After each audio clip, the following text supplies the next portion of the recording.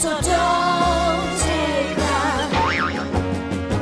We won't take up. Yes, let's be the Pods. in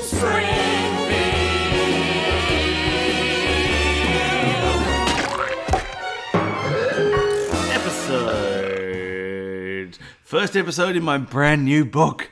Yes. It's taken to, this is our 45th episode. Yeah, for give me or to, take. For me to get on to, actually, Yeah, you finally filled all 15 pages in your previous book. Yeah, I know. It took so long. Episode 45 of Pods. In the key Ah. of Springfield. Today we are looking at Season 4, Episode 20, Whacking Day. Whacking Day. And we're also looking at Season 4, Episode 21, Marge in Chains. Marge in charge. A reference to the Tina Arena 1990-ish hit, I'm in Chains. Oh, I assumed you were going to make an Alice in Chains reference. No. Alice in Chains being, of course, your best friend in primary school. That's not true. Did I have a friend in primary school? Probably not. What, any friend? Yeah, I can't remember any friends from primary school. Oh, okay. Yeah, there was someone I went to primary school with is now a news reporter on one of our local nightly news channels. Oh, yeah? Yeah. Good, okay. Yep. So anyway, Have you considered reaching out to them to do a report on this podcast? no. And in local news tonight, popular animated sitcom The Simpsons now has a podcast dedicated to it. Man, I'm glad. I thought you were going to say popular local podcast, and I was going to have to call you out It's called Two Bad Neighbors. and make you do a corrections corner. It's called Angry Dad. So, Season 4, Episode 20, Whacking Day, Couch Gag. The whole family has to sit on one tiny little chair. Hilarious. What happened to the couch? The recession happened to the couch. They had to sell the couch. The and- recession happened just specifically to the couch. Yeah, it was a couch recession. They had to couch trade recession. away their couch. They couldn't afford the couch anymore. Now they just have a chair. Are you sure they didn't take their couch and somehow dispose of it? See, this is why we record the podcast both sitting on a single chair. That's not true. We sit on individual chairs. We have separate chairs. There are 2 chairs and there are 2 of us. Nick, don't break the magical fiction that we've built up. Of our I podcast don't here. think you and I totem poling on a chair is a magical fiction. You're breaking the magic circle. Hertzing would be very upset. That's the second time in 3 episodes you've mentioned this guy. Yeah, Or he's one of our biggest supporters. Hertzinger. Herzinger. Is he related to Nicole Scherzinger, former Pussycat Doll? Sure, why not? Let's go with that. All right. What were some of the songs the Pussycat Dolls had? They had. Oh my god! Because I feel like they're on the periphery of my knowledge, like I'm aware of them, but I couldn't name a single song they've done. Why can't I think of a single Pussycat Doll song? I just tend to think of the Spice Girls, but more cat related. Yeah, every song that I'm thinking of is either Spice Girls or All Saints. All Saints, the popular drama on The Australian TV. the Australian hospital drama. No, I can't think of a single Pussycat Dolls song. Apparently, Huh. I feel It really seemed like a thing you would know inside out. I feel like they had a song that was called like "Touch It" or like "Bump It," or like it was a Are short. you thinking of an ad for that Bop It toy? Touch it, twist it, bop it. Grind it.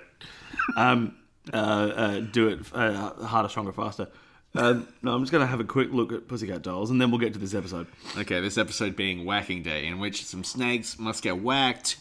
Barry White pops up, he can't get enough of your love. This episode is a... Oh, they did Don't Ya? Don't you wish your girlfriend was a cat like me? Meow. Yeah. With a guest appearance from Rum Tum Tugger. I'm running that through my head now. Is that a good song? I think it might be. Like me. Don't you... I'm not sure that I'm willing to sign off on it as being good. Well, you know, as far as, you know, Pop songs. late 90s pop music goes, I think it was probably fine. It might hold up. You know what I found does really hold up rather well? Alanis Morissette's Jagged Little Pill Oh, yeah. from 1994 or 95. That was one of the first CDs I ever bought. Yeah.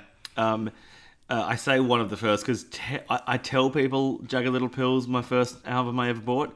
technically the first CD I ever bought was the soundtrack to the Mr. Bean movie, but that is nowhere near as cool as saying it was the Jagged Little Pill. See, I told you the other day the first album I ever bought was Queen Greatest Hits Volume 2, and you said, oh, fuck you. Yeah.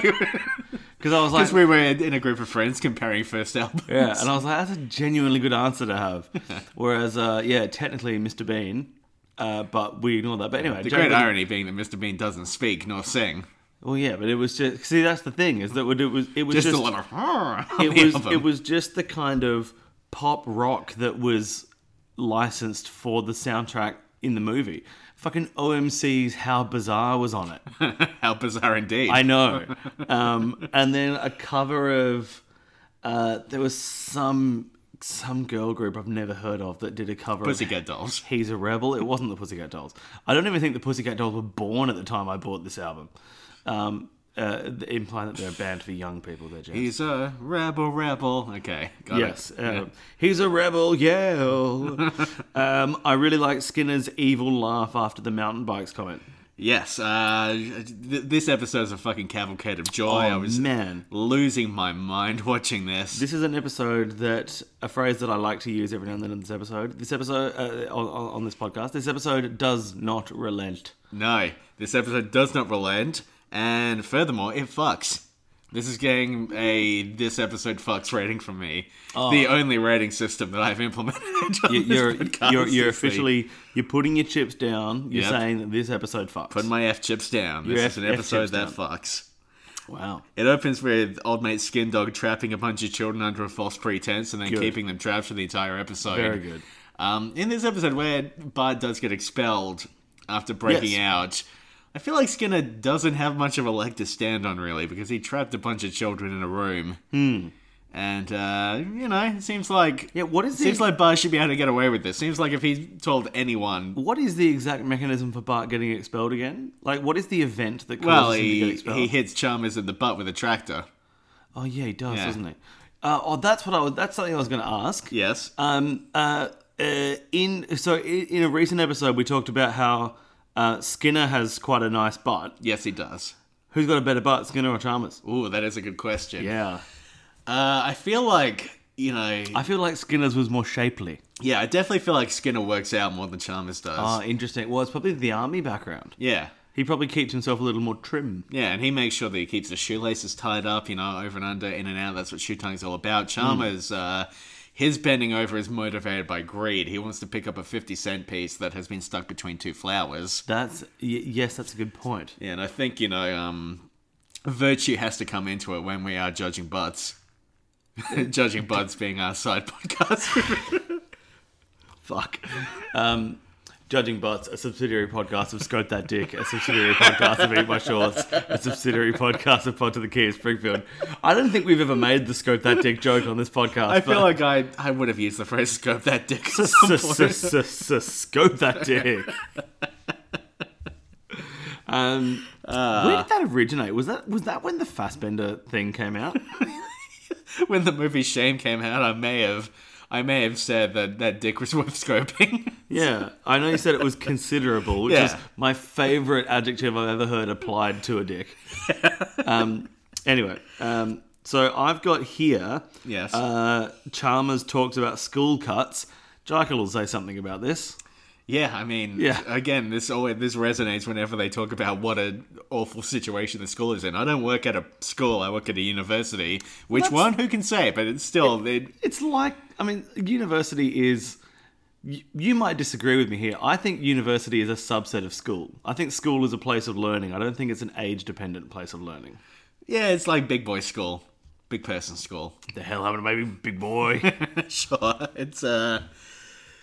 Yeah, I've got a lot of thoughts about the current state of university education that I probably shouldn't get into on this. My podcast about The Simpsons, nominally about The Simpsons. Nominally. Only nominally. Yeah, the idea of cutting down to 2 R's is definitely something that is actually happening at the moment. It's have I talked before about if you're at university, please go to the lectures because the topic will get cut if you don't. Have I must have talked before on this podcast about how the 3 R's has always irritated me as a phrase. That definitely And seems like a thing. I'm glad that it doesn't really exist here in Australia as a phrase. Well, there's reading, arithmetic, and... Writing. Right. Oh, yeah, okay. Yeah. So of the 3 R's, 2 of them start with letters other than R. Yes. But they've got those R sounds. Yeah, I know, but it's not good enough. We don't say the 3 R sounds. If you say the 3 C's, Yeah. you don't assume that the ocean, as in SEA, as in sea, is one of them, right? You assume it's 3 things that start with C. Yeah. It's just playing so fast and loose with the definition of what should be a thing in an institution of learning. Like, I don't like it. In my class, the 3 R's are reading, writing, and are you going to eat that? It's good. Oh, yeah. I thought you were going to say in your class the 3 things are reading, really lots and lots of talk about sneaky peeks, and who are your guys. And revising sentences to remove references to my podcast I don't want my students to know about. Ah, yes, revising sentences to remove references. Lovely. Now, these bullies who are trapped in this little room, why do they care so much about missing school? The hell happened to my bullies? Why do they care about missing school? Yeah, because they're very keen to break out of there, but if they break out, they're just going to have to learn more things. No, but isn't that because they're upset about imagining a world without bullies? That upsets them. That's their motivation. Yeah, I guess they're distressed by the idea of Milhouse needing to fill up his own shirt with leaves. Yeah, crud, I think you'll find. I think they are distressed because everyone is the centre of their own narrative. They are worried that without their presence in the school, that the school will, in many ways, cease to be. Yes, that's an interesting thought. Like their hero's journey is being sidelined. Isn't there a philosopher who philosophized that when you leave a room, that room ceased to exist for you, or something like that? And maybe the school, maybe the bullies are actually having an existential crisis. Is this the whole idea of if a tree falls in the woods and nobody can hear it, then, you have to aim for the centre and put it in? See, the problem with that theory is that as soon as you learn about how the physics of sound works, you forget how to play golf. That's the sound of one hand clapping. But is it? Well, yeah, it was. It was, yeah. Oh, right, yeah, you're right. Yeah, Shit. Sorry. Okay. I mean, I'm not trying to get too tricky here, but that's exactly what it was. A little cameo by the PlayStation. Little cameo by the PlayStation. Hey, PlayStation. Chalmers is really wonderful in this. Chalmers is good. Is this the first appearance of Charmy? I don't think so. I think it is. I think can't it remember is? It earlier. It did seem very Introductory. Introductory. Thank you. Oh, you're welcome. Because just like I'm trying to remember who it was that I listened to. I've mentioned this already. Listening to a podcast, I think it might have been Bill Oakley, who was talking about the why he inventor loves. of the sunglasses. Yes, exactly. All sunglasses, not just Oakley. That's the weird thing. That is the weird thing. Yeah, he was talking about how Ray-Ban. Chalmers is the ultimate straight man in this show, and I think that really comes through in this. He's just a little tired of all the ridiculousness while also engaging in it to some extent. And it's great. I love it. I love him. It is good. I love that a buxom Scottish redhead appears and seduces Willie for some reason early in this episode. Yeah, that's they should do more of that. Yeah. Your exact type, I want to say. Yeah. Look, I'm not going to fib. You're right. Yeah. Am I going to talk about that? No, I'm not. No, don't go down that route. No, we're not going to go down that road. Which is nothing that bad, just in case I leave this in. It's just not something you'd want to talk about. It's not pod worthy, but did you notice that Willie's tractor, who is in many ways the 8th main character in this episode of The Simpsons, did you notice the brand name on that was tractor? Willie? Yeah. Yeah. Oh, is he brand name, or did he have a custom paint job? Well, I tend to think, is Willie spelling his name with an IE typically, or is he spelling it with a Y? Well, when he writes the sign, "Do not touch Willie," good advice. Yeah. That's with a Y. Ah, interesting. Okay. But that might be only to make the joke work. For the I think it's lousy with a Y. smudge. Huh. I might be wrong, actually. I'm gonna very quickly check that. Okay, you verify these Willie facts. Otherwise, scope that Willie. Otherwise, I will be told I'm incorrect by the internet. The worst place to be wrong. Yeah, I mean, if anyone listens to this episode and wants to correct us on anything. So, Whacking Day in this episode, which is, of course, the day when everyone gets sticks and hits snakes. Fuck. What? IE. Yeah, as I thought. Yeah, okay, so he So does I think it's spell a his Willie name. branded tractor owned by Willie, but I think they're different. I'm not sure if it has to be branded. I think it could just be a custom paint job. But the name is different. Oh, was it Willie? Oh, Yeah, sorry. spelled with a sorry, Y sorry, on the sorry, tractor. sorry. Yeah, That's that's what I was getting at. That was was my whole fucking- original thing. I was fucking everything up. I thought the unusual part was that the tractor was an IE. And No, so the tractor's a Y. I completely flipped it around. Well, why not? Good. Thank you. Existential tractor crisis. Yes. It's also like the tractor gets like a personality, and he's like a bit of a character. Bud imagines him talking, and Willie openly says he wants to fuck the tractor. Yes. And then the tractor's laughing at Bart when he gets expelled, and the little cap falls off of his nozzle. It seems like Willie wants a same-sex relationship with the tractor, which is actually quite progressive considering this year. He's at least bisexual because he At least, yes. he Oh, goes off that's to true, show that's true. show the pool to the Scottish lads. But I am also making, is that a euphemism? I am also making an assumption there based on the depth, the character, the cadence of the quality of the voice, the timbre of the voice. yes. The thing is, when the tractor. when the cap falls off the tractor, Yes. we've gotten to know this tractor now, and it seems like few people recognize this tractor as sentient. But this is like a debilitating injury for the tractor. Well, it would be Surely. like it would be like if you laughed so hard that your mandible fell off. Yeah, be like if you had like lockjaw, but you couldn't go to a doctor to do anything about it. Lockjaw, Yeah, jaw just hanging open, hanging open. swinging in the breeze. That'd be weird. Why is it swinging? I don't know. Is it not locked in place? Things that are locked in place tend not to swing. Homocles cares not for beans. I really enjoy the interaction with Skinner and Chalmers, where he overhears Ralph saying, "What's a battle?" Oh no, he didn't say battle. He said rattle. Yes, I was going to ask you, Nick, what is a battle? Jesus. Okay, let's see how tedious I can be with my response. A battle is like a fight on a scale where there are at least 50 people on either side. I think you need at least 50 people on opposing sides for it to be a Okay. battle. I think if it was 30 people on either side, Yeah. not counting as a battle. You're looking for a Foley prop. I think you misheard me, Nick. I asked what that rattle was. Dun-dun-dun-dun-dun. I hate being pushed into the position of the straight man. It just irks me on such a deep spiritual level. I hate it so much. Thank you, James. Sorry. Anyway. I'm watching you. You're like crawling in on yourself like a dying bug. I'm- That really upset you. I misunderstood. Well, I misheard you because I have a cold. Oh, okay. So you would hear battles as rattles or rattles as battles. I would hear B's as R's, yes. Yeah, okay. Yes, I really enjoyed to take it back to what I was going to say, I really enjoy the mislogic of the I have a cold to explain. Yeah, it's so silly. Skinner saying that he has a cold to explain why he misheard a letter, which is why Chalmers understood what Ralph had said. Perfect. See, my reading of that joke was always, I don't know if this is right, it seems like your logic holds up better, but I always in my head make the assumption that Skinner is saying that to say that Ralph is purposefully saying the wrong word knowing that Skinner will mishear it, Oh, like to correct for it, which makes less sense, but it's always how I've liked to read that joke. that is a very interesting interpretation. Yeah, because that would make more sense for why, Yeah, like him it covering would. up Ralph saying the wrong thing. It would. It makes less sense logistically, maybe more sense as a joke. Yeah, But I think either way, this is a wonderful moment. it's a lovely moment.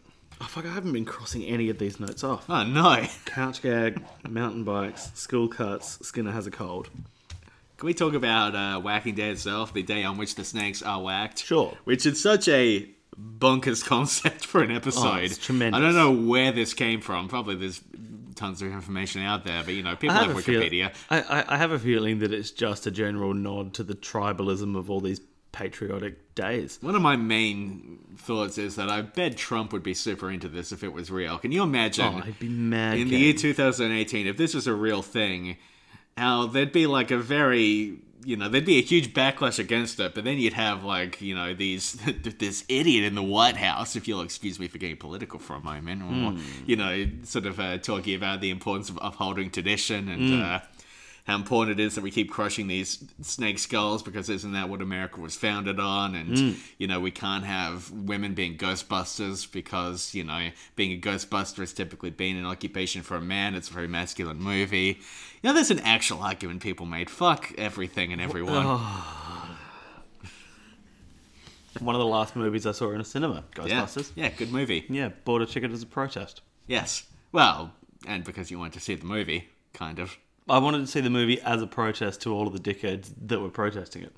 Yeah. Good movie. Yeah. Solid movie. Yeah, it's fine. Solid flick. Sure. Now there's a little scene in here where I really enjoy. I've just remembered how much I enjoy the scene where Kate McKinnon, when her character's just being sassy to one of the city officials, and he's like, "Do you have any idea how many laws you broke?" And she's like, "0." It's like, "No, it was heaps." She's like, "It was 0, wasn't it?" Or something like that. I really enjoy that scene. It was good. Busted makes her feel good. That's a song in the original film. That film was based on another film that came out in the 80s. Oh, Caddyshack. Yes. That's why they kept chasing that funny little gopher all over the place. Yeah. Hot take, Caddyshack, not a very good movie. Anyway, on to the next point. Never seen it. There's some footage early on, like black and white footage of earlier Whacking Days. Sure. A lot of good gags in here, but there's one where there's a very old woman walking up on a cane. Sure. And then she takes her cane and starts smacking a snake. And I was watching this thinking, I'm not sure, but I think this might be a reference to the movie Seven Samurai by Akira Kurosawa. Oh, really? Yeah. This might be a bit of a stretch, because Seven Samurai, I think, is the greatest film ever made. It's the film that made me realize I love film, but sure. Have I mentioned that I love film, by the way? Yes, you have. Okay, Scott Ackerman, if you're listening, I'd love to be on your podcast. You're currently wearing a t-shirt that just says "I love film." Yes. I look down to check what shirt I am wearing. I'm actually wearing a shirt that says Bootios. Bootios. I might get you a t-shirt for Christmas that just said "I love film." I would wear that shirt every day. I know you would. I would never wash it. Oh. It would be a nightmare for all involved. But anyway, there's a scene in Seven Samurai where they capture one of the bandits, and this very old lady, they're debating what to do. Very old lady walks up, and it's like, the bandit killed her child, I think. So I believe they let the old lady kill the bandit. I see. So, this old woman, limping up, and this gets referenced a lot. I think it's a Seven Samurai thing. Akira Kurosawa, you've been dead for a while, but if you ever come back, Now, of the Seven Samurai, which one has the best arc? Sleepy, Grumpy, Angry, Doc? I would say Kikuchiyo. Yeah, Grumpy and Angry. Turns out, not only can I not remember the 7 dwarfs, I can't think of 7 emotions. Well, let's see. There was Grumpy, Angry. I only need 6 emotions because one of them's called Doc. Fuck. Grumpy, Angry, Shitty, Surly. Yep. Ugly. Surly only looks out for Surly. Surly, yes, and Drowsy. And Dan and Wait, Tom there actually was a Drowsy. from Adderall. Was there? Was there a Drowsy? I think so. No, it was Sleepy. Sleepy, sure. Yeah, Sleepy. Drowsy would have been better name for a dwarf. Trousers, did you say? Yeah, Trousers. Trousers. Oh, this is Trousers the dwarf. Alright, I'm Trousers, I am. Hello. Why are you named after a broad emotion? Because I've got a whole personality. What are you talking about? I've got a whole pants personality. I'm not one-dimensional like those other fuckwits. I did not realise that the chicken in this, in Bart's hallucination dream. Yes. I didn't realise that's where I get the phrase, he's insulting both of us. Oh, yes. I use that quite a bit. Yeah, it's a good little thing. It's a good little thing. There's a few nice little dream sequences in this one. There's one where Bart imagines becoming a monster after drinking a untested can of soda pop. Yes, because he dreams about getting, after being expelled, he dreams about the other jobs he can do, and one of them is testing dangerous food additives. Yes. Which gives the excellent line, pleasing taste, some monsterism. Yes, but then Marge says, I'm Marge, I'm your mother, you gotta keep going to school, boy. So they send him to that heavily Christian school. Yes. And a scene that I think fucks particularly hard. It is good. the scene where he sings Beans, Beans, the Magical Fruit, and Musical. yes, there's a line in there that I'd forgotten where he says he wants to sing that song, and the teacher thinks for a moment and says, well, beans were a staple of the Israelites, so yes. That is so hilarious. I mean... What a fucking... This episode is so sharp. It is good, because it's one of those, like, justifying the unjustifiable is a wonderful early Simpsons trait. Yeah. Just have to come up with a reason why beans are related to religion in some way. What a good fucking episode. And then Marge decides to become his teacher, which is a lovely little thing. Just before we get into that stuff. Yes. So Lisa freaks out when she sees the news report that Whacking Day is coming around. Yeah. Does Lisa just forget that Whacking Day occurs every year? Because she seems very, very taken aback by the fact that this day is occurring. It's like me with my birthday. I forget every year. A week before, I'm like, oh, fuck, that's right. I'm old now. I forget how old I am every year. I have to do the maths every time. That's true. You have been giving the wrong age for a while now, Yeah, pointedly. I've been saying it on this podcast, too. 44. Just keep adding and adding and adding. 102. Yes, so Bart becomes homeschooled by Marge. Yes. Now, my first note here is that Marge gives him a book and says, read this. It's about a kid that goes off to war and gets deformed. And Bart says, oh my God, this book should be called Johnny Deformed. Yes. My thing to say about this is I did a Google search for bands to see if there was a band called Johnny Deformed. There's not, and I'm actually really sad that that's the case. Huh. There should be a punk band called Johnny Deformed. Yeah. They should call this band Johnny Deformed. I saw a copy of Johnny Tremaine in a bookstore the other day. Did you buy it? I considered it, and I thought, I shouldn't buy a book just because there's a good Simpsons joke about it, right? I reckon you could. A book that they show a 10-year-old reading and enjoying. I don't know. I'm a man of some age. It feels like a... I don't know. How much would I get out of it? I don't know much about Johnny Tremaine. I just know that his hand got deformed in the war. Should we... What the hell happened to my hand? the hell happened to my hand? As well as 22 long films about or otherwise tangentially related to The Simpsons. 3 or 4 books also about The Simpsons. Yeah. Should we also do some books that have been referenced? Should we also do a book club? And we can get our listeners to read it too. That seems like so much work, but So why much not? work. Yeah, let's do it. Well, the thing is, without putting too fine a point on it, or, not like overselling a thing that we're planning on doing, I have bought a book a while ago that we were planning on doing some stuff with. Oh, yeah, we were going to do that, weren't we? Yeah, and that was like a year ago. Yeah. I just think about something like, oh yeah, still need to do that. Yeah. Maybe next season. Yeah, maybe. Yeah. But I think we can... And by next season, I of course mean summer. I think we should... I think we should start a book club. I think Johnny Tremaine should be the first one. Okay. Because if it's for a 10-year-old, it can't be that long, surely. Yeah, maybe. And then we can read like, does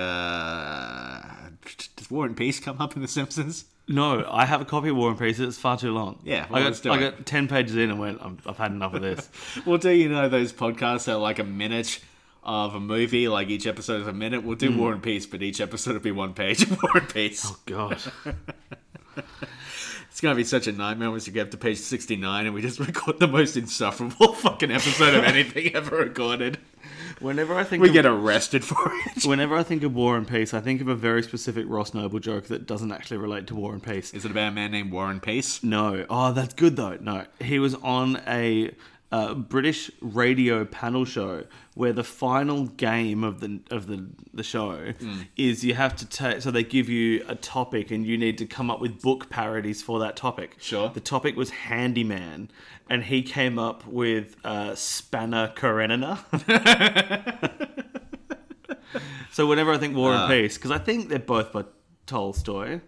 Yeah, probably. Yeah, probably. So I've got a degree in literature, but I don't know shit. Spanner Karenina makes me laugh. Spanakopita. Yeah, good stuff. Yeah, they're delicious. Okay, cross out my Johnny Deformed. Wow, you're out of notes just about... Yep. Now, in the homeschooling segment, we get Grandpa coming in to give a little talk about how in the... The hell happened to my talk? Yeah.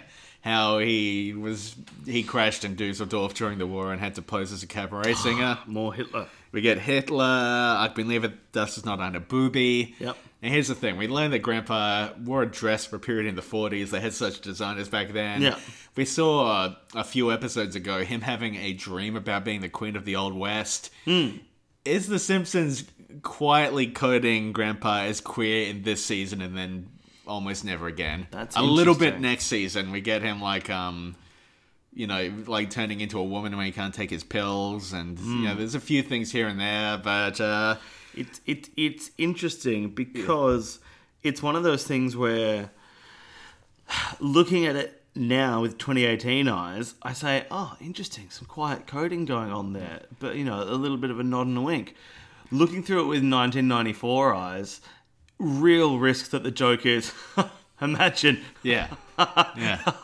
imagine, a man in a dress. But you watch something like this, and it starts to I start to think, wouldn't it have been really cool if they had actually followed up on this in some sort of realistic way? Like if they had just made it so Grandpa was just like a guy who was into wearing dresses, and that became part of his character.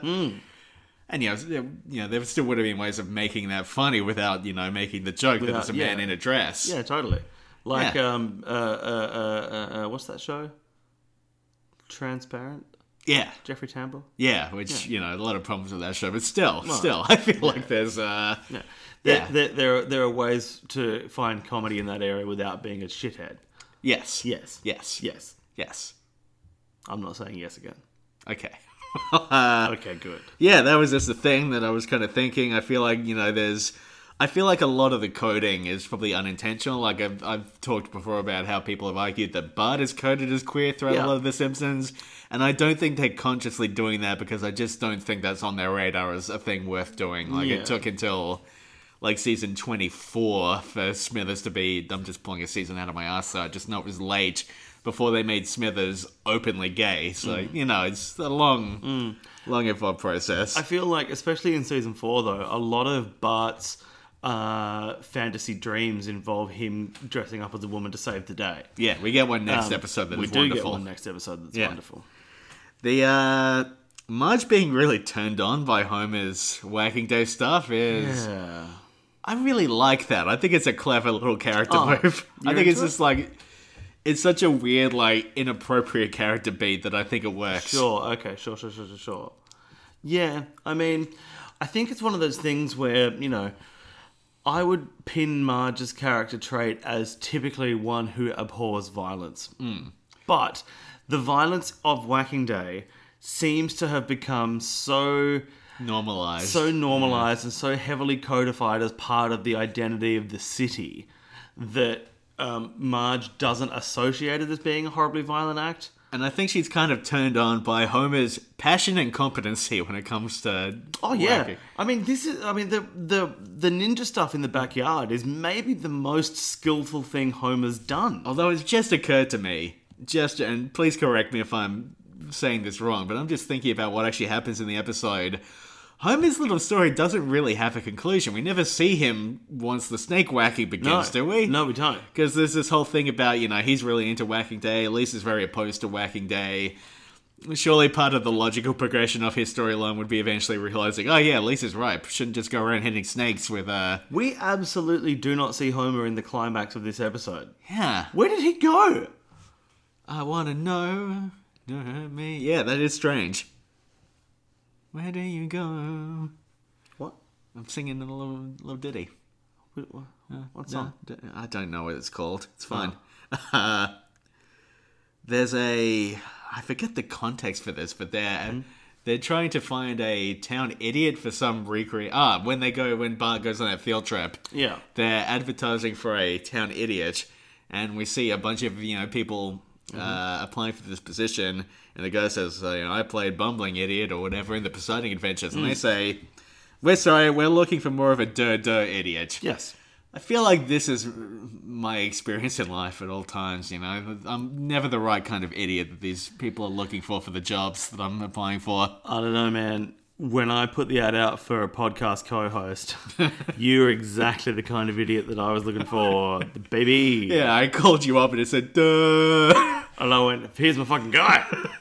Duh, I like The Simpsons. And I want to do a project that's nominally about them. All 44 of their main characters. The last note that you have, am I right in assuming that has something to do with $10 per axle? Oh my god. So, the Axel guy, hooray, has been one of my favourite guys for such a long time. Homer's charging parking for... Oh, that's why we don't see Homer. No, that's fucking... What a logic loop. Homer, the man who is most excited about Whacking Day, is not present for Whacking Day because he's charging Whacking Day car parking in his house, the house that we then see all the snakes getting let into when there are no cars in the front or backyard. Yeah, what the fuck? I've only just clicked on that. Just untangled the... God, I must have seen this episode like 150 fucking times, and I've never bothered to untangle I've never bothered to consider this that. notch that they've tied. Because that is all on the same day, isn't it? Like, he's doing official Whacking Day parking. Yeah. And they're all parking at a house that is nowhere near the starting point. Nowhere near the centre of town. And then all the cars fuck off. Like, wow. Man, I hope Isn't it that... weird how this episode is so funny, you just never think about any of this. I didn't even think about it while we were watching it. Yeah. I'm sitting down now. When I started to talk about the axe, I was like, hang on a moment. I really Hooray! Hooray! I really hope that there are some listeners who just had the same mind-blowing realization that we did. It will be very, very awful if everyone replies with, "Oh, you bunch of da idiots, of course." God, there's gonna be some poor listener like on a bus who just starts screaming. Oh, I mean, I think we've got a couple Tears streaming from their eyes as their brain breaks. Yeah, I mean, that's actually... I was Yeah, going to talk more about how much I love Axel Guy, but I'm not sure I'm prepared to do it Axel anymore. Rose, yeah. So So Homer is charging $10 per axle, a bunch of cars pull up, then Whacking Day starts, Homer is never seen again. Although, is this an Egg Flip universe thing? Are we seeing two different overlapping versions of reality here? We're seeing two different iterations of 742 Evergreen Terrace. Yeah. One in which there is a lot of cars and one in which there is a lot of snakes. Yeah. Interesting. What a fucking bizarre... But anyway, so not only is Axel Guy my favourite because of his relentless optimism, but it's now become a thing that I sometimes do, and I've got a couple of my friends to do it. Hello, Shane and Tammy, if you're listening. You're not, but that's fine. This is another thing I used to do with my pal Matt back in the day. Oh, really? This is another Matt moment. A big arms up. Hooray! Hooray! Yeah. See, I think I like to put more of an accent on the R than you. I'm putting a bit of a clipped R, so it almost comes across as like an L or a D. Hooray! Because I try to do it like the little Axel man. Yeah. Axel Man, the greatest hero of them all. Was that Action Man? It was. Huh. Yeah. What a dull name for a little Action hero. Man. Little hero man. We get Barry White in this episode, who can't get enough of your love. Yeah. Yeah, he's good. And I mean, as we were ending this episode, I came up with a parody that I'm very pleased with. Yeah. My darling, I can't get enough of Whacking Day. The irony being, he can get enough, and actually he wants less. Yeah, he won't stop till he's got enough, which is immediately. What's that you get enough? Come on, right now. Yeah, and this is another lot. This is another in a string of season 4 moments where a celebrity arrives in town and is immediately disrespected and misunderstood, Yes, good. which I enjoy. Were they even Larry listening? White. Were Yeah. they even listening to me? I don't think so. I'm Quimby. Quimby. The snakes in this are really cartoony. They're so colourful. Yeah, I feel like this is weird. Like, these snakes are not snakes in any recognizable way other than being slithery creatures. Yeah, and also, judging by how many snakes, like, there are 3 snakes in every fucking bush, no matter how big or small. Yeah. Surely Springfield doesn't always have that snake infestation. I mean, frankly, if there's this many snakes, maybe they actually do need to cull the snake numbers. Yeah. It seems like too many. It's an alarmingly high number of snakes. An entire wave of snakes wipes out Mr. Largo. Oh, man, that's a fun scene. Maybe that's what happened to Homer and all the cars. They were pushed off into the nether region. Not the nether region, that's not the right Another phrase. dimension, I get Don't it. put your hand down there when I say nether region. They were pushed off into another dimension on a wave of It's going to be a snakes. weird thing. Don't put your hand down there. Who are you, George Harrison? What? Oh, yes.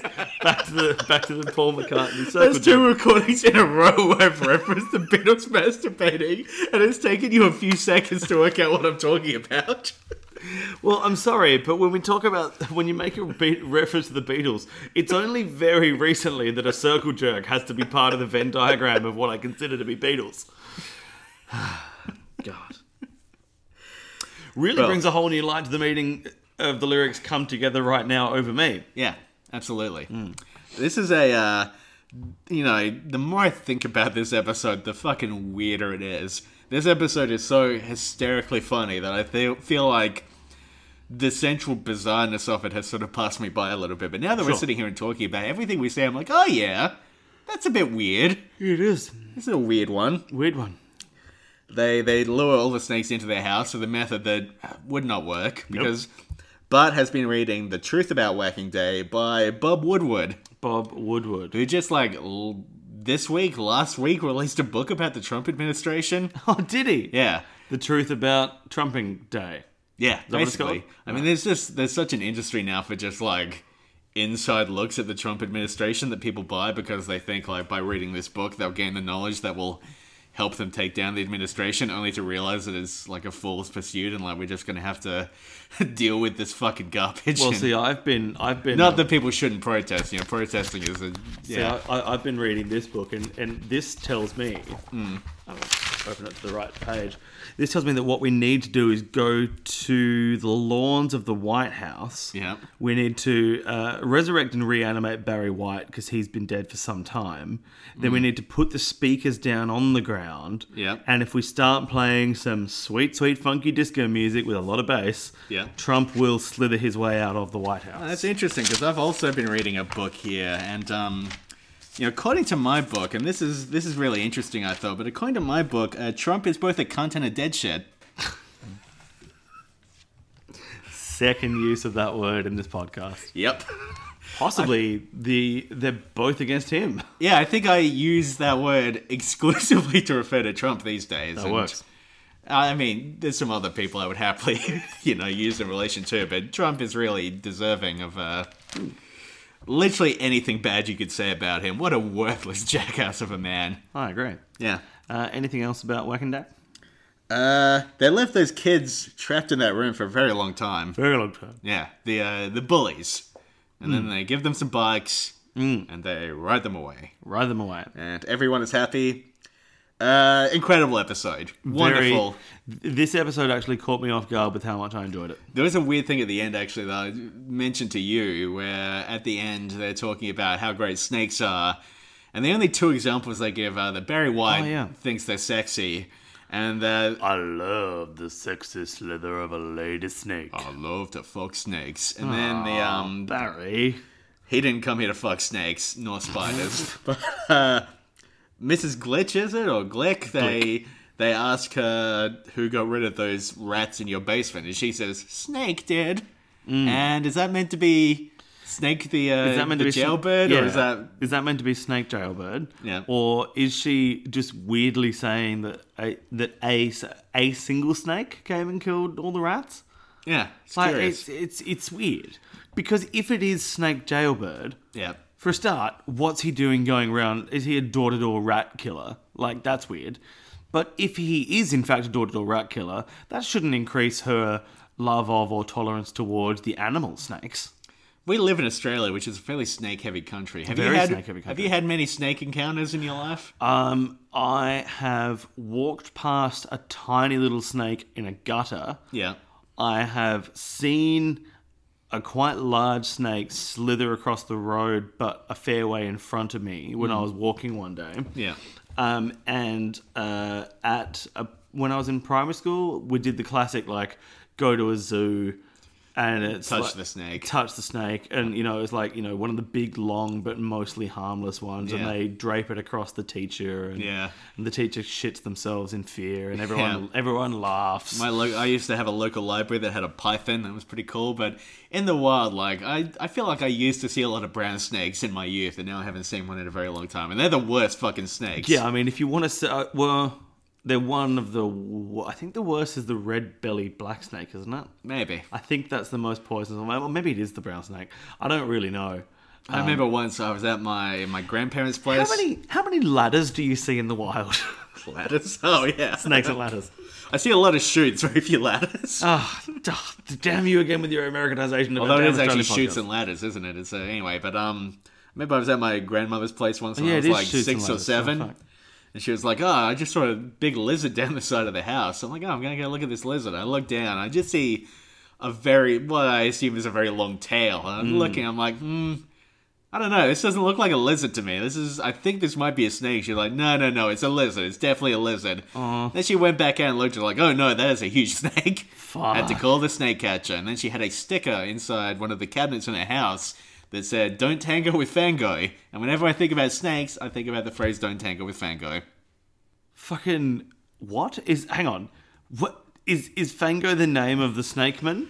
Or is it a type of snake? Well, Fango is like a euphemistic name for the snake, I suppose, because he's got fangs. Don't tango with Fango.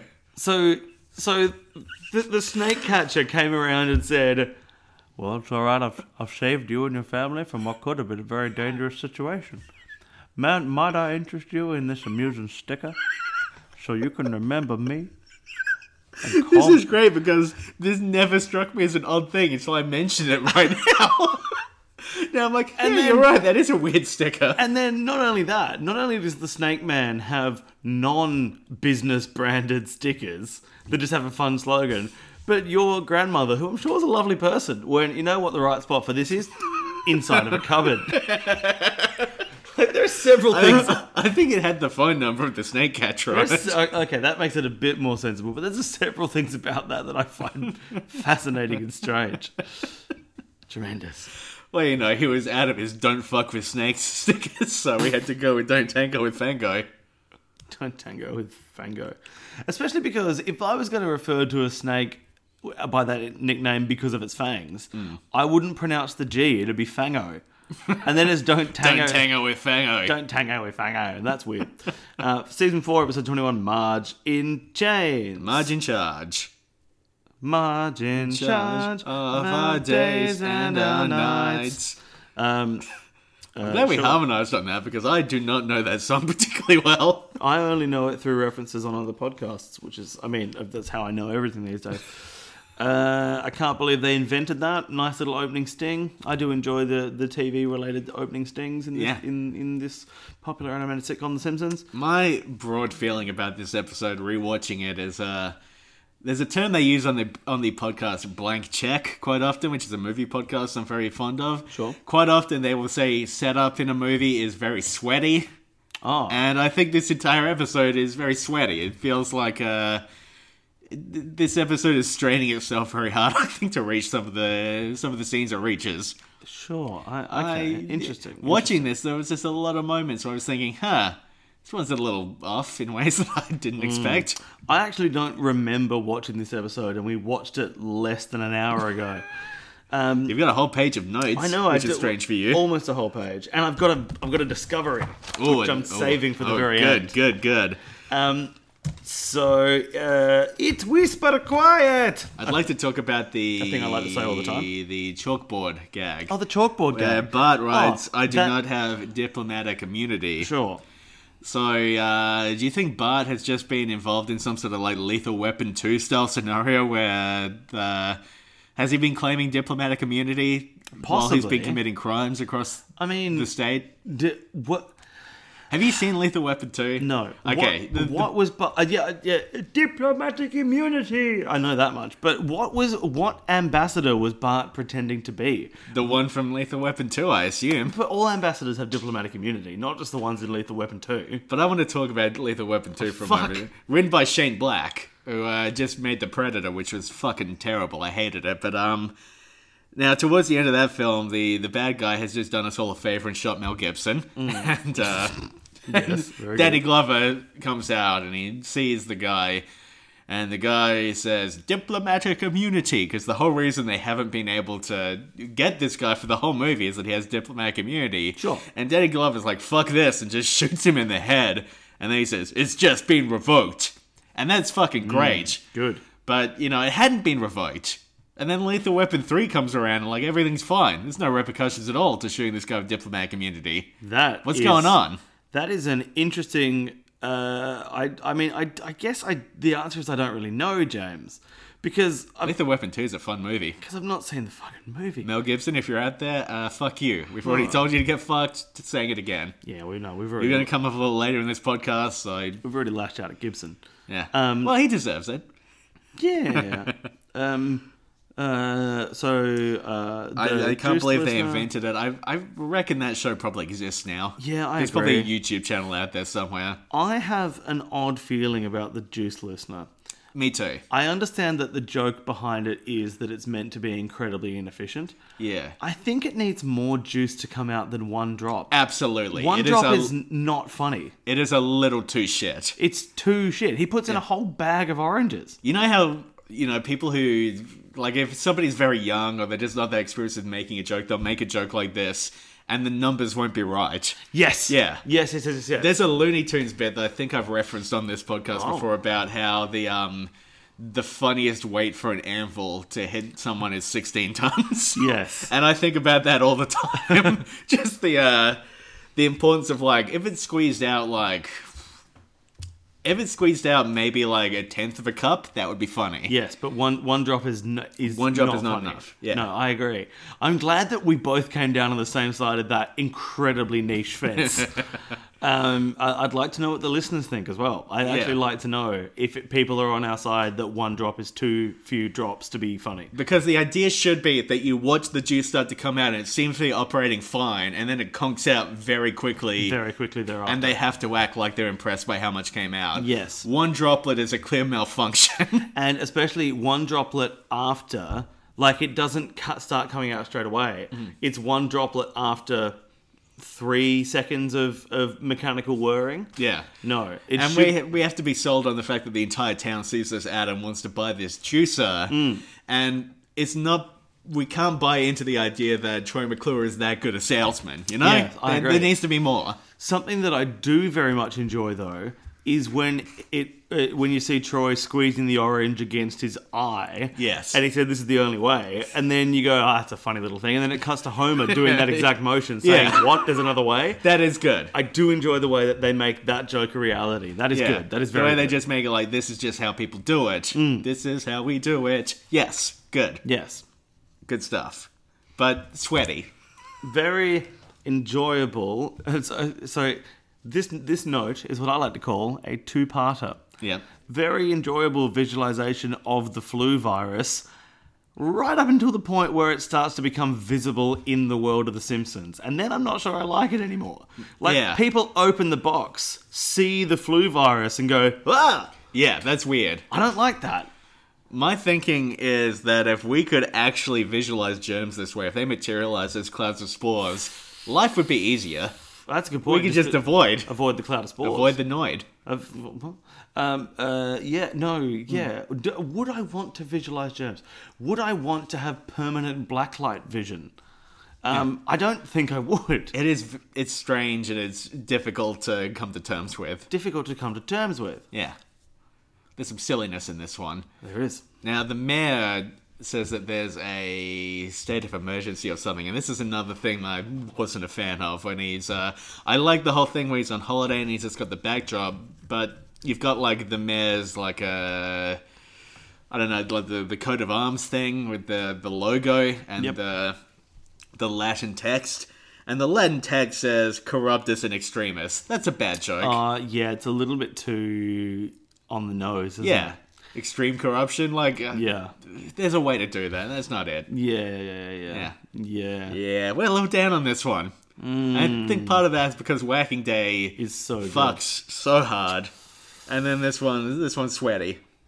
Yeah. I do like the truck full of killer bees though. Killer bees are always funny. Bees are good. Yeah.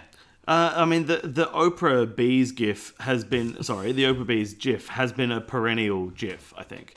And I feel like since Arrested Development, I found the word bees inherently funny for reasons that are not worth getting into. But other people out there will be like, oh, I understand. I agree. My name is Bob or something.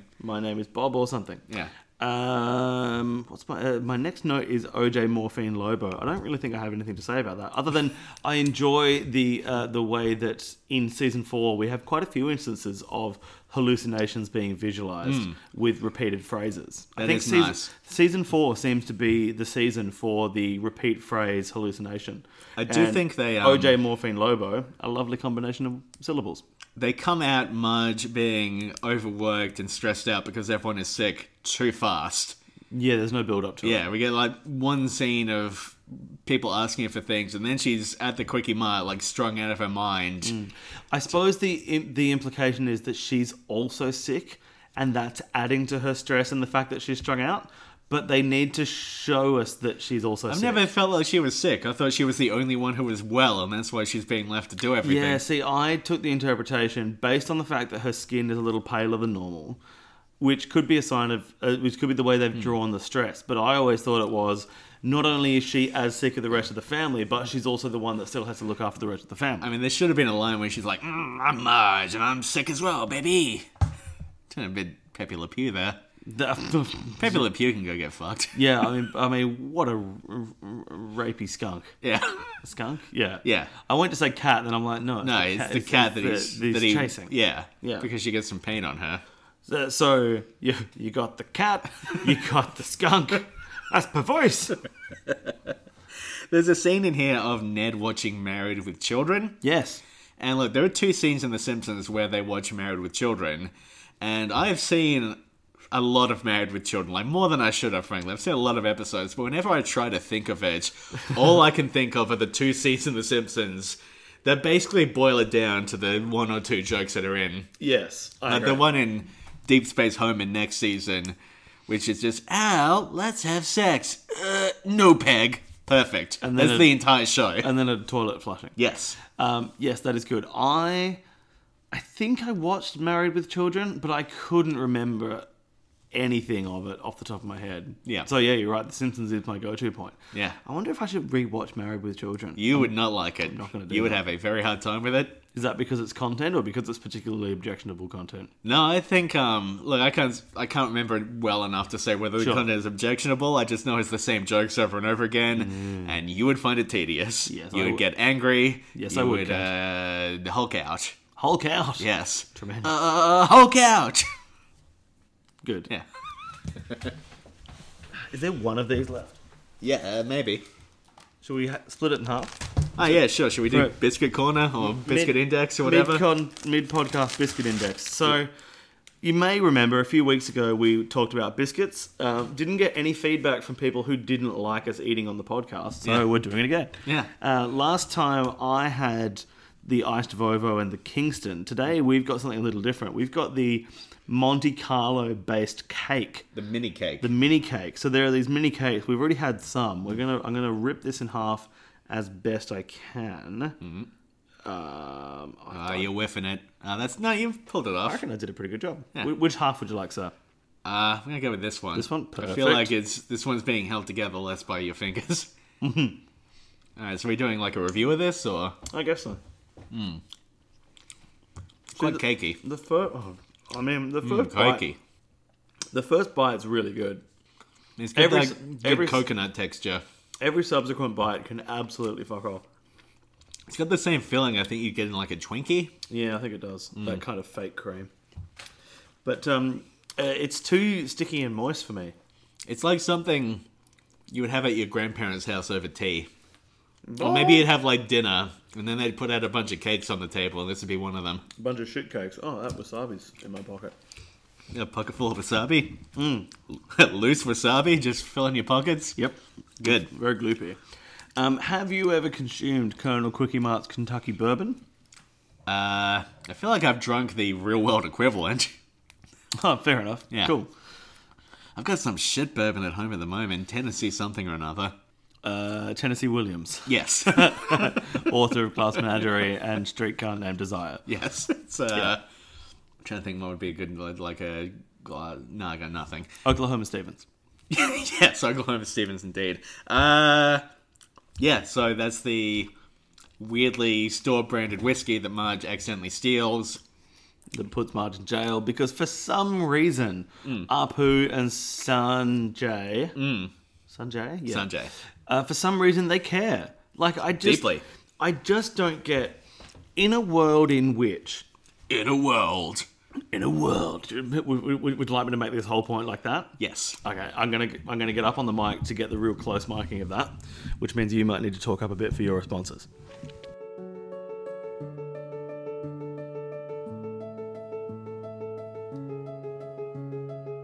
In a world where Apu Nasabimapedalon wears his injuries caused by armed hold-ups as a badge of honor, Mamma mia, I've been shot, I have.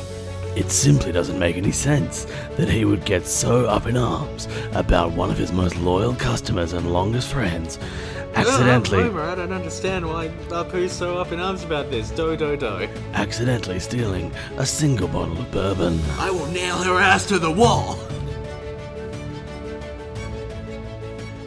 It just doesn't make any fucking sense to me. No, it's ridiculous. Like, he literally celebrates the fact that he's gone through and survived so many armed hold-ups. Not once do we see him taking action against any of those perpetrators. Yep. And yet Marge accidentally steals a bottle of thing which she would have instantly offered to pay for, except she got arrested and taken away. Now, if I can just very briefly address the elephant in the room that next season we're going to have to address more specifically, I think. The whole Apu thing, because of course there's a bit of a thing around Apu. Yeah. Now, in this episode in particular has aged pretty poorly. Yeah, there's a lot of... There's a scene of like Apu and Sanjay dancing to Indian music that plays like, isn't it funny how these people from a different culture dance and sing? They're just screaming in gibberish, and it's not cool. Yeah, and it's not cool. Yeah, it's strange. And like I said, we're going to get into that in more detail next season because we kind of have to. And then, you know, that's a thing that deserves like a lot of input and thought and like, you know, the sort of careful research discussion that we are known for. So we're going to have to get someone else to do that. And, oh, God. But in this episode in particular, it has aged weirdly and poorly. I just don't get why they would care. No, there's a lot about this episode that, yeah. I would actually prefer, from a story point of view, I would have preferred if Apu was sick and had to close the Quickie Mart for the first time ever. So Marge had to go to a different shop, accidentally stole some bourbon from there, and they come down on her like a ton of bricks because they don't know her. Yeah. And in a town where everyone is sick, it is very easy to close the Quickie Mart and have to make Marge go to a different shop. And even in the like weird elastic world of The Simpsons, where a lot of things are permissible, I'm an elastic girl in an elastic world. Stole some whiskey. He got pissy. Good. No, hang on. What about stole some whiskey? Police frisked me. Stole some whiskey. Police frisked me. Got giant blue hair. Fuck. God, that would have been good if I had a line to follow that up with, though. That would have been tremendous. Imagine following things up. Law talking guy. As someone who works as a lawyer, I've often described myself as, that's why I've often described you as a law talking guy. Thank you. It's good. And guilty is spelled wrong. Now, this is my grammar note that I flagged I was going to make. Go. Grammar note. In law corner. Corner. Something that I kind of quietly realised a while ago, and I've never verified this because I'm lazy, but I figure you might be able to help me. Because Judge Schneider, which, by the way, it is astonishing that Lionel Hutz is not in jail. After repeatedly running over Snyder's son. Like, after repeatedly running over anyone, you should end up in jail. But anyway, he specifically says guilty is spelled wrong. Yes. Now, I think if most people were writing that, they would say spelt, S-P-E-L-T. I think it should be S-P-E-L-L-E-D because verbs tend to be ED when in past tense. Yes. And I think spelt with a T is the adjective form. But I don't think anyone uses it as an adjective. Everyone uses it as the past tense verb. Yeah. That's just language being shit. And people not wanting to learn these very specific rules. Yeah, I guess so. But I believe you are right. Yeah, thanks. Yeah. I also think the same thing about Fuck, there's another one example. Dreamed, maybe? Everyone uses dreamt, but I think that's an adjective again, and but I might be wrong on that one. Well, we are like the dreamer. Jesus. I served that up to you on a fucking platter. You're like the dreamer. Dreams, and then lives inside the dream.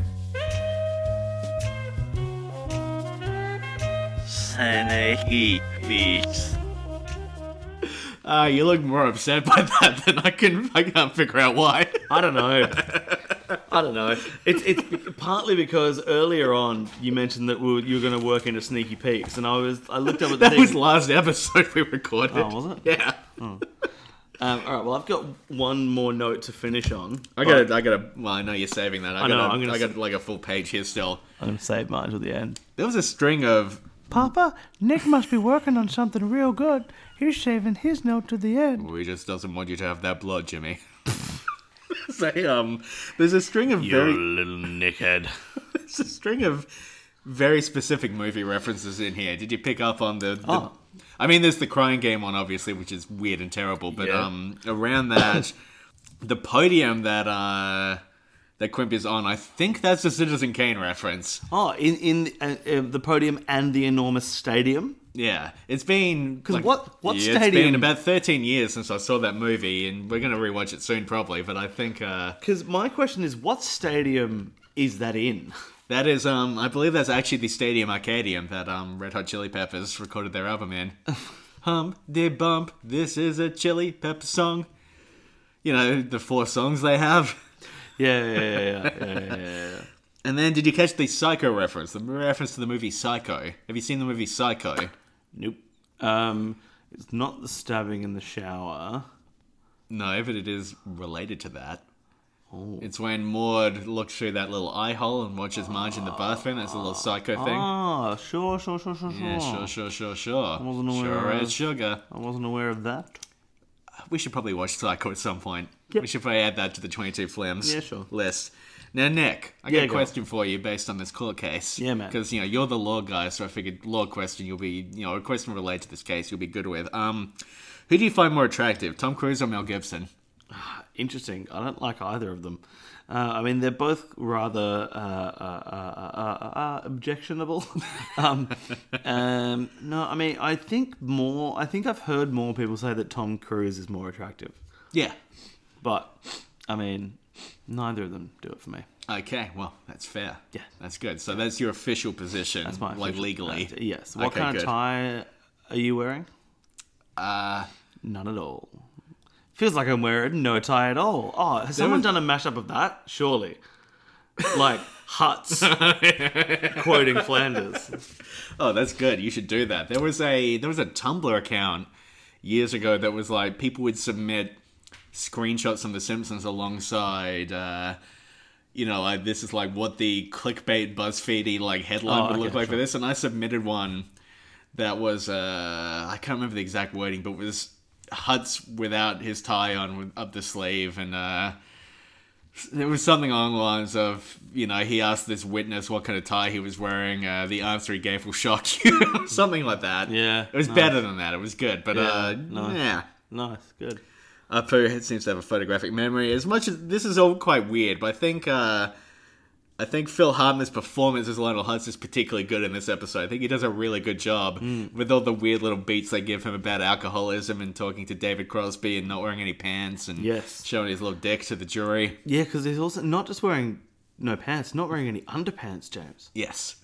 And they, now Marge ends up going to prison, of course. That is Marge. the Marge in Chains of the title. Now, without putting too fine a point on this, Marge is she stole a bottle of liquor, and there are some circumstances where somebody would go to jail for this, but Marge is a affluent white woman, and, But perhaps, I mean, I see where you're going, but also perhaps more importantly, with no criminal history, yeah. which means she should not But have gone to beyond, prison for this. I guess my thinking is the prison system in the US is inherently racist. The courts and the the legal system, huge racism issues.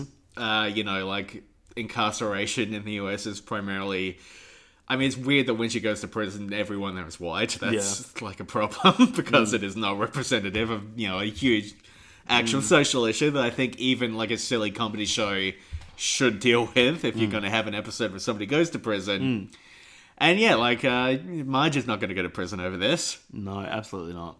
It is, I mean, it's not quite the kind of mind-blowing revelation we had about Homer's cars, but it is an interesting point. And it ends up being weirdly weightless because we have no idea how long her sentence is for. It could be like a week, it could be a year. I've got no fucking idea. Yeah, true. Seems to be in there for just a few minutes of the episode. We get very little about what it's actually like in there. And not only that, but like, yeah, okay, so she was caught at the shop stealing the bottle of bourbon, but there was no loss to the shop because they got the bottle of bourbon back straight away, still in saleable condition. Yeah. Which actually means, like, that kind of thing is taken into effect for sentencing. Not insofar as the guilt part, whether or not the crime was committed, but it is taken into account for what the punishment should be. They got the bottle back straight the fuck away. Yeah. Like, there's no way anyone would go to jail for that. Racist system or not, no one would go to jail for that. It's fucking bonkers. But if we do accept that Marge goes to prison for whatever reason, very strange that the episode tells us a lot about what happens to her family and the town while she's in there. Nothing about Marge's actual experience as a prisoner. Yeah, interesting. We get, like, a scene of her meeting her bunkmate. Yeah. A scene of her meeting Tattoo Annie. Yep. Who, by my standards, does not have that many tattoos, frankly. Uh-huh. And nothing else. We don't find out, like, what it's actually like for Marge in this prison. Yeah, that's we just weird. find out that, like, the family can't cope without her. We've already had episodes about that. Yeah. Yeah. The more I think about it, the more I don't think... I think this is actually not a very good episode. Yeah, I wasn't a huge fan, I have to say. Yeah, which is, because I tend to just assume every episode from season 4 is very good, and now rewatching this, I'm like, I mean, yeah, between the clip show and this, season 4 falters a bit in the end. We do get that lovely scene of Bart imagining seducing a warden and then hitting them with a crowbar, though. That's good. Dressed in a little red dress. A crowbar that he's kept down the cleavage of his little red dress. Yes. And we get a scene of Chief Wiggum getting attacked by a pack of dogs. So I enjoy that. Good. Yeah. Now, what was your last night? So we see, I don't even remember the context now. We see someone drive it. Oh, we see Snake Jailbird. Yeah. Takes the entire, so Apu says, oh, well, now my store will be safe. I'm Apu. Now that Marge is in jail, I'm Apu. Yeah. And then we see Snake Jailbird driving away with the entire Quickie Mart shop on the back of a truck. Yes. There's a roadside distance sign. And there are the following distances on the sign. Yes, okay. Shelbyville, 47. I'm presuming these are all in miles because we're in America. Yep, miles per hour. North Haverbrook, 63. And by gum, they put them on the map. And Mexico City, 768. Okay. So what I've done, James, is I have got this here Computermatron to... I found a tool that lets you draw a radius on a map around a certain point. Okay. So I've drawn a radius around Mexico City, which is 768 miles. Oh, okay. And you can, people at home, if you don't believe me, you can do this yourself. 768 miles. The only American state within 768 miles of Mexico City is the bottom, like, southwest corner of Texas. Ooh. I've clocked where Springfield is. Springfield has to be south of San Antonio. Okay. Somewhere around Laredo, Corpus Christi, McAllen, Brownsville, somewhere in that triangle in the southwest of Texas. Oh, that's interesting. It literally is a triangle based on this. Yeah, based on... Well, this, more of a diamond, I suppose. Shine bright like a diamond, as far as I'm concerned. I'm zooming further and further in to see if there's any actually city called... There's Pleasanton, there's Pearsall, there's Dilley, there's Cotulla. Where is Austin? Austin is there. Ah, yep, okay, so they're well outside of Yeah, Austin. so okay. Austin's well outside of it. But, for decades, the debate about which state Springfield is in has raged. They are, and if you think about it... You got the Texan oil magnate. Sure, yes, they're Texan oil magnate, and also constant references. Like, Mexico is near Springfield. Yeah, south of the border, So- down Mexico way. So we get the Camp Krusty one where they go. Yeah. We get in the very previous episode where Willie said, to Skinner, what if the kids are dead? And Skinner said, we ride these bikes to Mexico. Shit. They're within bike riding distance of Mexico, and it is 768 miles from outskirts of Springfield to Mexico City. As you will see from this map, the only state of America that they could be in is Texas. I've solved this mystery. Motherfucker. That is some good shit. I'm actually genuinely pleased with that. Yeah. I think that is the, like... Okay, we gotta write to Al Jean when this episode comes out. Al, we solved your little mystery. Hi, Al. Jane. Hi, Jane. That's where I was going with Yeah, that. we've been practicing hygiene. We've been practicing Hi, Jane. God, we ruined it with that shit joke right at the end. Damn it! Damn, dang, done! Now they're gonna take our license away. Anyway, I'm sure that there are other people that have figured that out too. I don't know that there are. I feel like you might be the pioneer here. Look, we're better to be a pioneer than Texas. Yeah, you've literally struck oil in the perhaps- Texan oil fields. No, I was going to say, we're better to Wait be... a minute, they actually do strike a fucking oil field. Fuck, they do! Yeah. In Who Shot Mr. Burns? Yeah, with the oil field. Yeah. Yeah, fuck, okay. Oh my god, we've got this.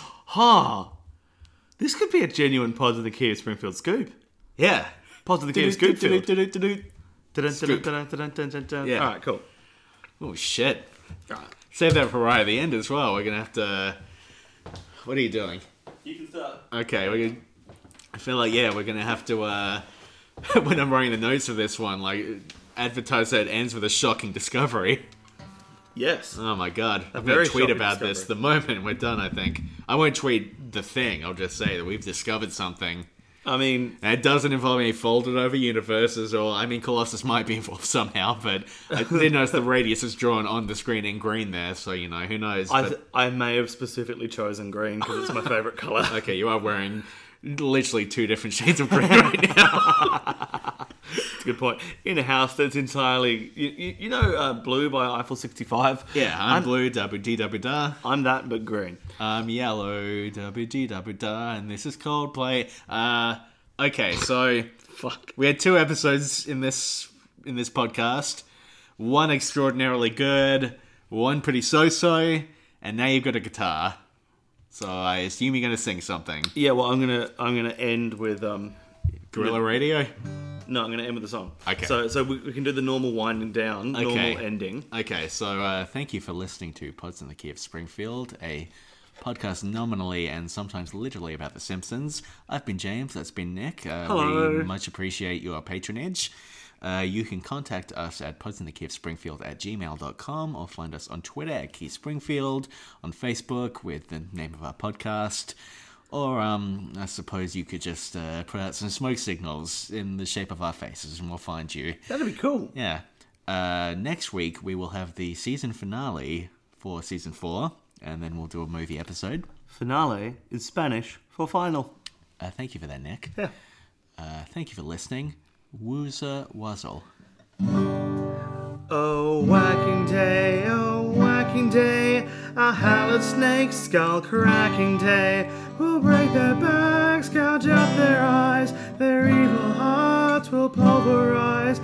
Oh, whacking day, may God bestow his grace on thee. In Springfield. Oh, that was not a good chord for us to end on. In Springfield.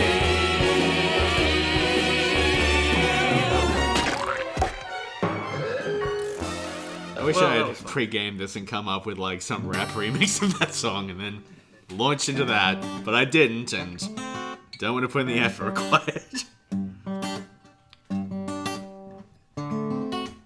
Da-da-da-da. I'm doing the mid-2000s version of every rap song for you. You know how in mid-2000s, all like pop hip-hop songs started with like a broken arpeggiated guitar chord? They'd all be mashed up with Elton John or something.